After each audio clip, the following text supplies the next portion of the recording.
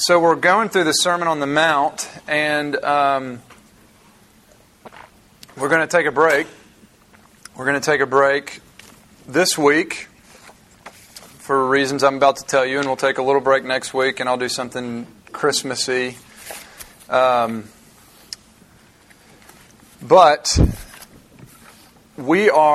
that's our text for today. Proverbs 25:11 says, "A word fitly spoken is like apples of gold in a setting of silver."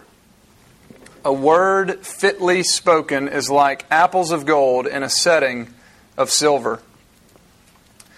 In other words, a right and timely word is extremely valuable. Did any of you, by chance, read Dr. Young's GOL post yesterday in response to what happened in Connecticut? He wrote something that I thought was just wonderful. In fact, I emailed him, and I was scared to email him, but I was just like, I'm about to request that he do something different than what he already did, and I'm just thinking, But I just said, more people need to hear that than are going to hear that on a Saturday GOL post. It was a word fitly spoken. It was like apples of gold in a setting of silver, and it needs to be heard. And I don't think he got the email, Saturday night or whatever, and I'm sitting down, and I've just got this unrest, like, well, I've got this other thing in Sermon on the Mount, we're going to do that, but I just thought, we've got to hear, in here, we at least have to hear what he said, if you haven't heard it, and if you have, we'll hear it again. But I just don't want to read it to you. I want to unpack it, because I think, he may say something about it in there today. I think his GOL post said that he probably wouldn't, just that's the method he thought was best to speak it on GOL, but I know that he's probably not going to unpack it like in sermon form, and I just think we can all gain from it, just thinking about the things that he said. So I'll read you what he said, and then we'll unpack it.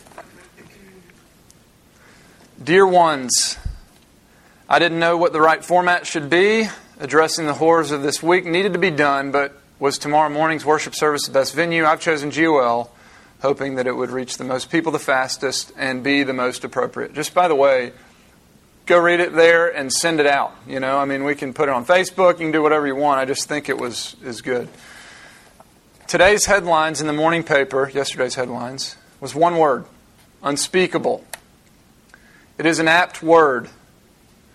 What happened yesterday in Connecticut and earlier this week in an Oregon mall, or you guys might have seen on the news, the Memphis police officer that was shot and leaves behind 4 children. What happened is indeed unspeakable. What sense are we to make of this?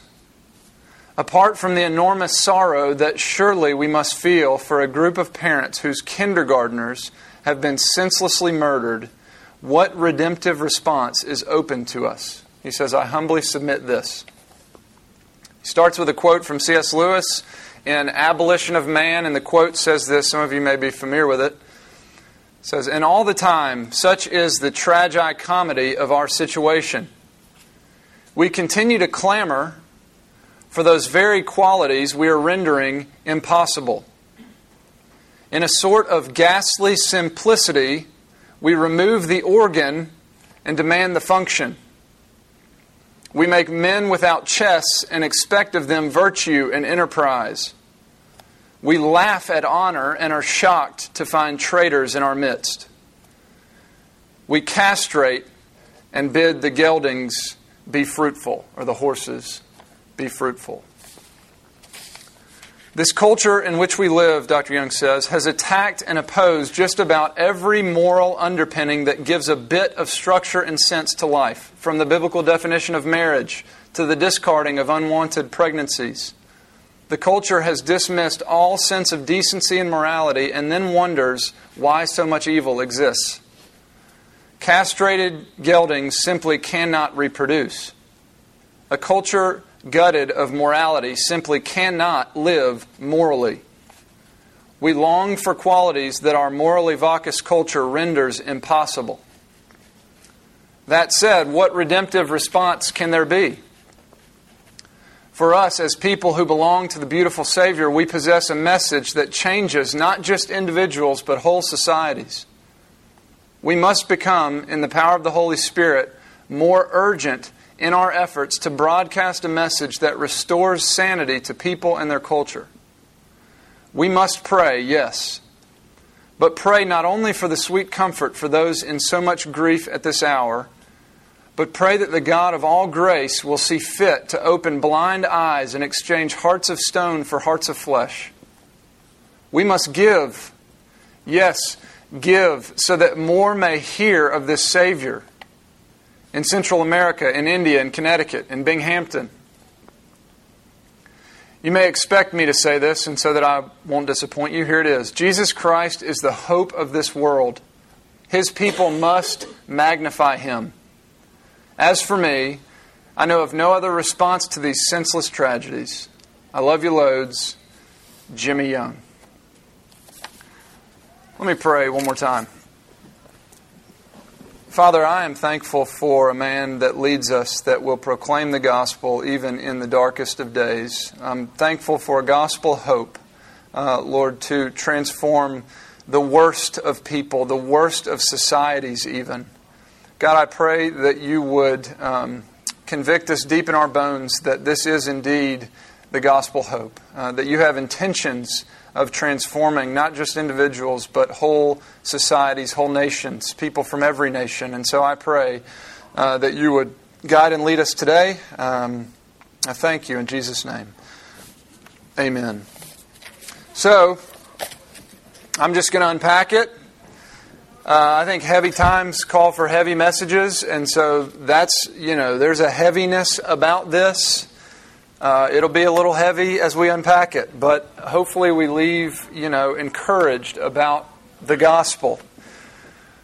He says unspeakable, or the paper said unspeakable. Other words, horrible, right? It's tragic. It's painful. It's disturbing. Death is an enemy, and we don't ever need to pretend that it's not.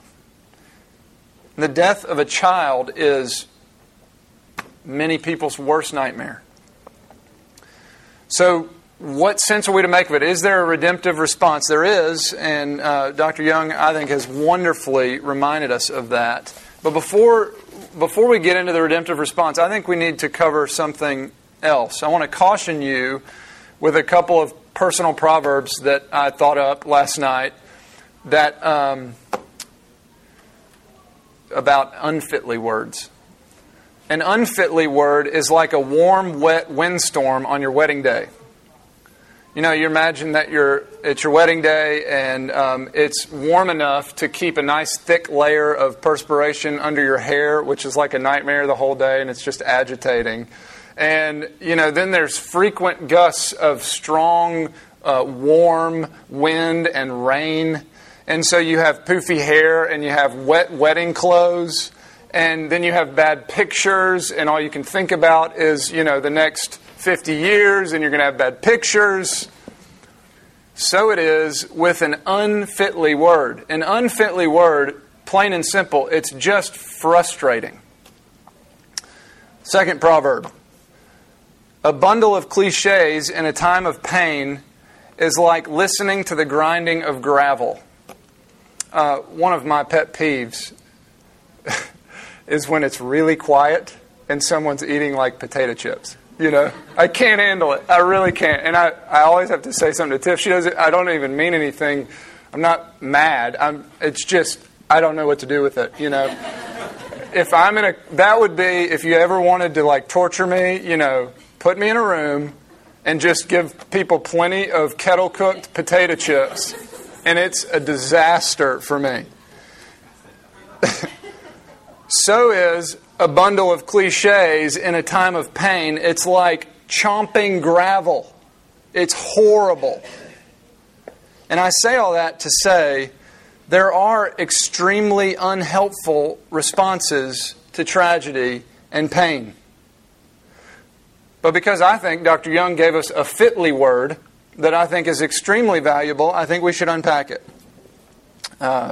one of the themes in what he wrote is the search for answers, or at least that's what I've thought about when I was reading it. I'm going to read that quote again and his explanation of it, the quote from Lewis.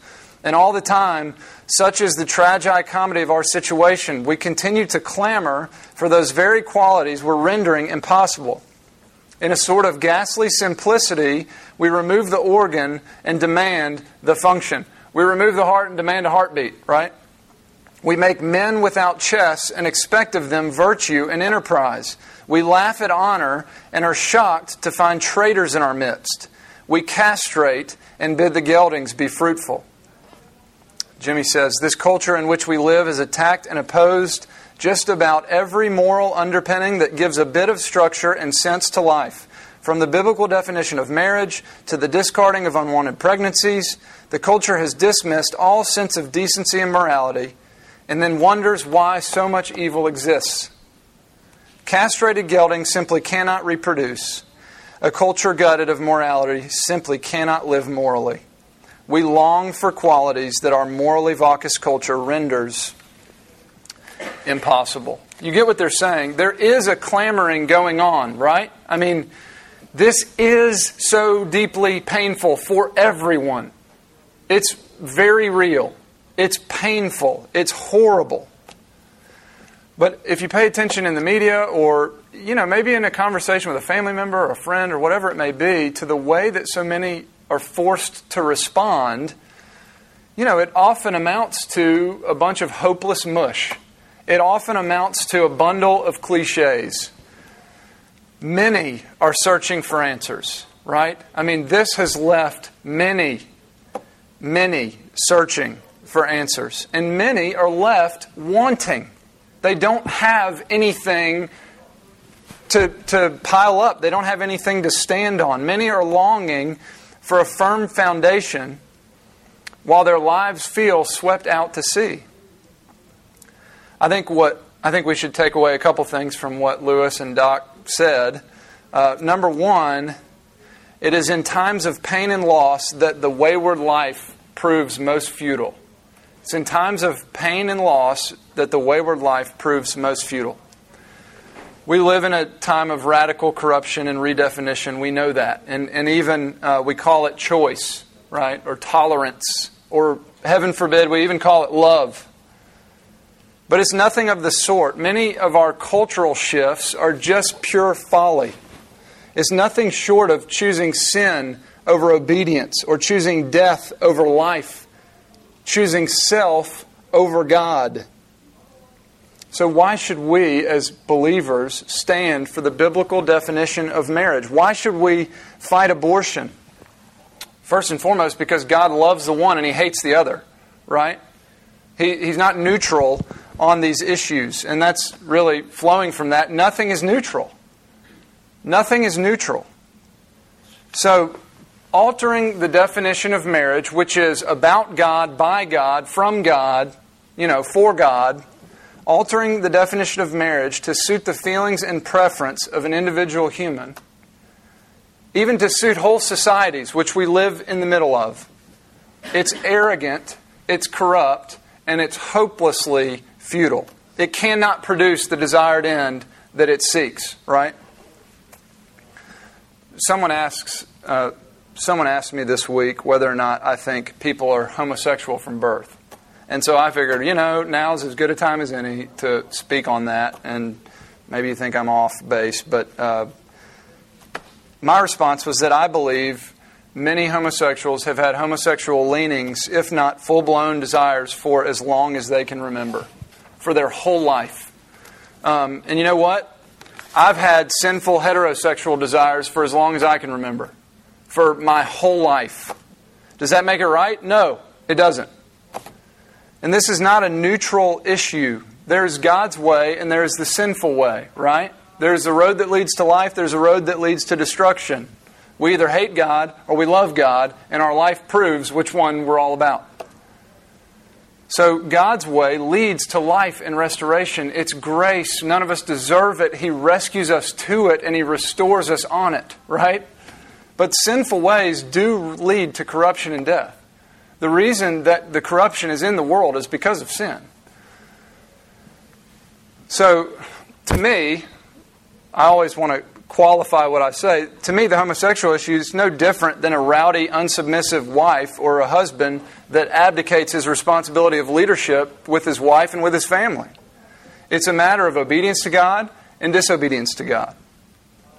He clearly defines our way in His Word, and don't think that disregarding that or deliberately disobeying that is a neutral matter, because it's not.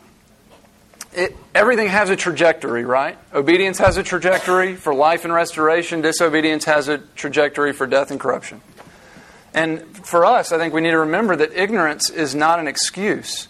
God has revealed Himself in His Word, and namely in the person and work of Jesus Christ, and we have every opportunity to know what He said. And so ignorance isn't an excuse. We need to find out what He's revealed to us.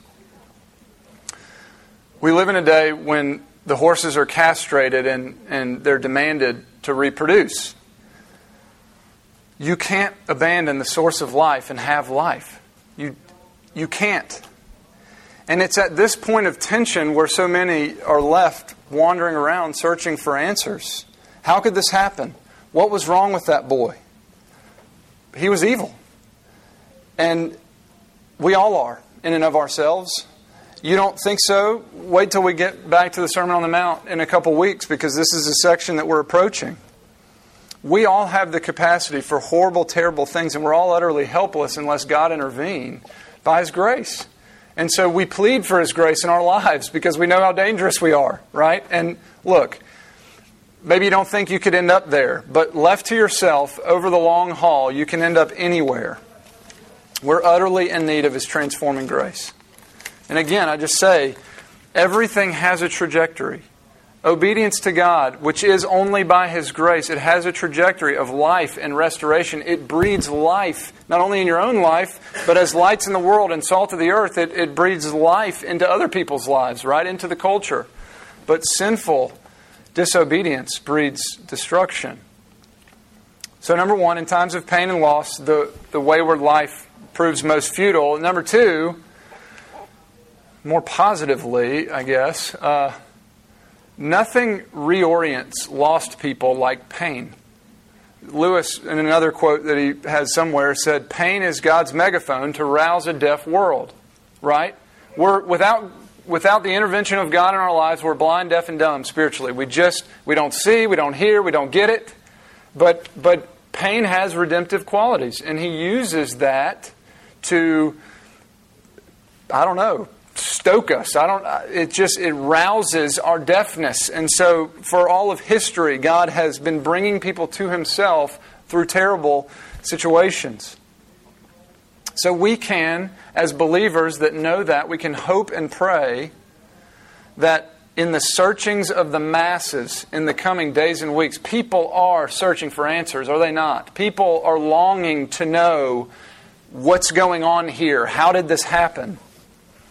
In the searchings of these families and of these friends who are in such pain, we can hope and pray that God would break in, that He would make Himself known, that He would intervene. Because the questions that often arise in times of pain, not every question, but a lot of these questions are helpful questions, like, how could this happen? And this is the worst thing that I could ever think of. What hope do we possibly have? I'd submit to you, and most of you would agree, Christianity provides the true and complete answer to our searching questions. That doesn't mean that we understand all of it. That doesn't mean that we understand how all of it fits together. But the truth in the Scriptures, the truth of Christianity, it provides all that we need for our searching questions. I say often, and I think about often, we live in a sin-stained world. But we hope in a God who is rescuing His people from the clutches of sin and death. We hope in a God who is transforming and promises to transform fully the world. By the power of the Holy Spirit, we hope in the one true God, the God of Christianity, through our Lord and Savior, Jesus Christ. We have We have a gospel hope, as Jimmy, I think, so wonderfully points out to us. We serve a Savior, and I say it here every week, and we say it in here all the time in this church. We serve a Savior who has fully and finally accomplished the salvation of His people. And He gives the Spirit to carry out that great work in us, right? There's nothing left that needs to be accomplished. He did it on the cross. He lived the life that was needed to be lived. He died the death that needed to be lived. He rose to confirm all of that was good. And now that He's ascended, He sends the Spirit so that we can actually follow Him. So this great salvation can indeed spread to the ends of the earth. The good news is true. Jesus is enough. He is the hope of the world. Habakkuk 2:14. I've been thinking about this the last couple weeks, and I think I read it last week. It says, "The earth will be filled with the knowledge of the glory of the Lord as the waters cover the sea." The earth will be filled with the knowledge of the glory of the Lord as the waters cover the sea. The waters do cover the sea, right? The earth will be filled with the knowledge of the glory of the Lord. That is a promise, and that is true, and obviously we're not there yet, right? But we hope in a Savior who is enough. We hope in a God who has plans for the restoration of creation, for the redemption of His people. And in Revelation it says it's a multitude, a number so great, who can count it? It's not just some small pocket of people over here. He has plans to redeem the creation. People from every tribe, every tongue, every people, every nation. But obviously, we look out and there's still work left, right? This last week has been a very sobering, painful reminder of where we are in that process. Yet, we have a gospel hope, and it's not just a hope for individuals, it is, but it's also a hope for whole nations. God is in the business of saving sinners from their sin, restoring what is broken and lost, and transforming us into the likeness of His Son. And He does that with each of us individually, but when you do that with a group of people collectively, that's a bigger light. That's a bigger power. It can transform, as Dr. Young said, whole societies. And that's God's plan. So I would say that I don't need to add any new application, but I just want to go back over what Dr. Young said.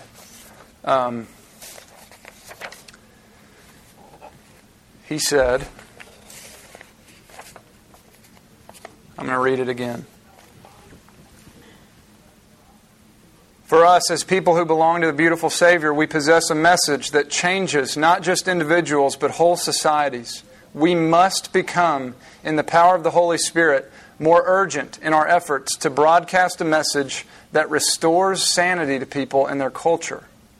We must pray, yes, but pray not only for the sweet comfort for those in so much grief at this hour, but pray that the God of all grace will see fit to open blind eyes and exchange hearts of stone for hearts of flesh. We must give. Yes, give. Give so that more may hear of this Savior all throughout the world. He says, you may expect me to say this, and so that I won't disappoint you, here it is. Jesus Christ is the hope of this world. His people must magnify Him. As for me, I know of no other response to these senseless tragedies. Guys, I think it comes at a time where we've been considering, light of the world, salt of the earth, these things that Jesus says about His people. And we reach this, part in the Sermon on the Mount where He's doing this thing in us and He's sending us out, right? He's sending us out into the world, and we're people with a message. And we're people with a message that transforms people and a message that transforms whole societies. And while I just don't think that we ought to be stuck in the, look how horrible it is. It is. It is. And we have to call it that. It's unspeakable. It's tragic. It's terrible. It's disgusting. But, right? But God. He accomplished salvation. And we are in this time in history when it is exploding. It's expanding. And so we must pray. We do need to pray for these families, for all that surrounds this in Connecticut. But we need to pray that God would have mercy and pour out His Spirit for gospel expansion in our town, in other towns. And Jesus is Lord, right? We talk about that often. And He's Lord of heaven and earth. That includes our government. And so, while we may not see that yet, we need to pray that would bear fruit in our government, in our schools, everywhere. Just that the Holy Spirit would be poured out throughout our societies. And we need to minister. I mean, we need to, with a greater urgency, seek to participate in the restoration, both by declaring and demonstrating the love of God that's shown to us in Christ. And lastly, we need to give. And certainly, we can give more than our finances, but we need to give our finances. We need to give our time. We need to give our money. We need to give our gifts, as Chris's daughter has talked about. And, we just need to give ourselves to the Great Commission, the expansion of the gospel. And I hope that for us it will be certainly sobering, but I also hope that it will be encouraging to know that we're not at a loss here. We understand that we're in the thick of a terrible situation. Sin really has caused a very dark and destructive reality in our world. And I'm not saying that these 6- and 7-year-old kids, I'm not saying, obviously we all die because we've all sinned, right? I'm not saying they did something last week and that's why. I'm just saying the situation we're in is because of the corruption which is in the world because of sin. And so, but God transforms individuals and He transforms whole societies by the power of the gospel. Amen. We have a few minutes, and if anybody has questions that I need to clarify about something I said, or thoughts or comments, please shoot.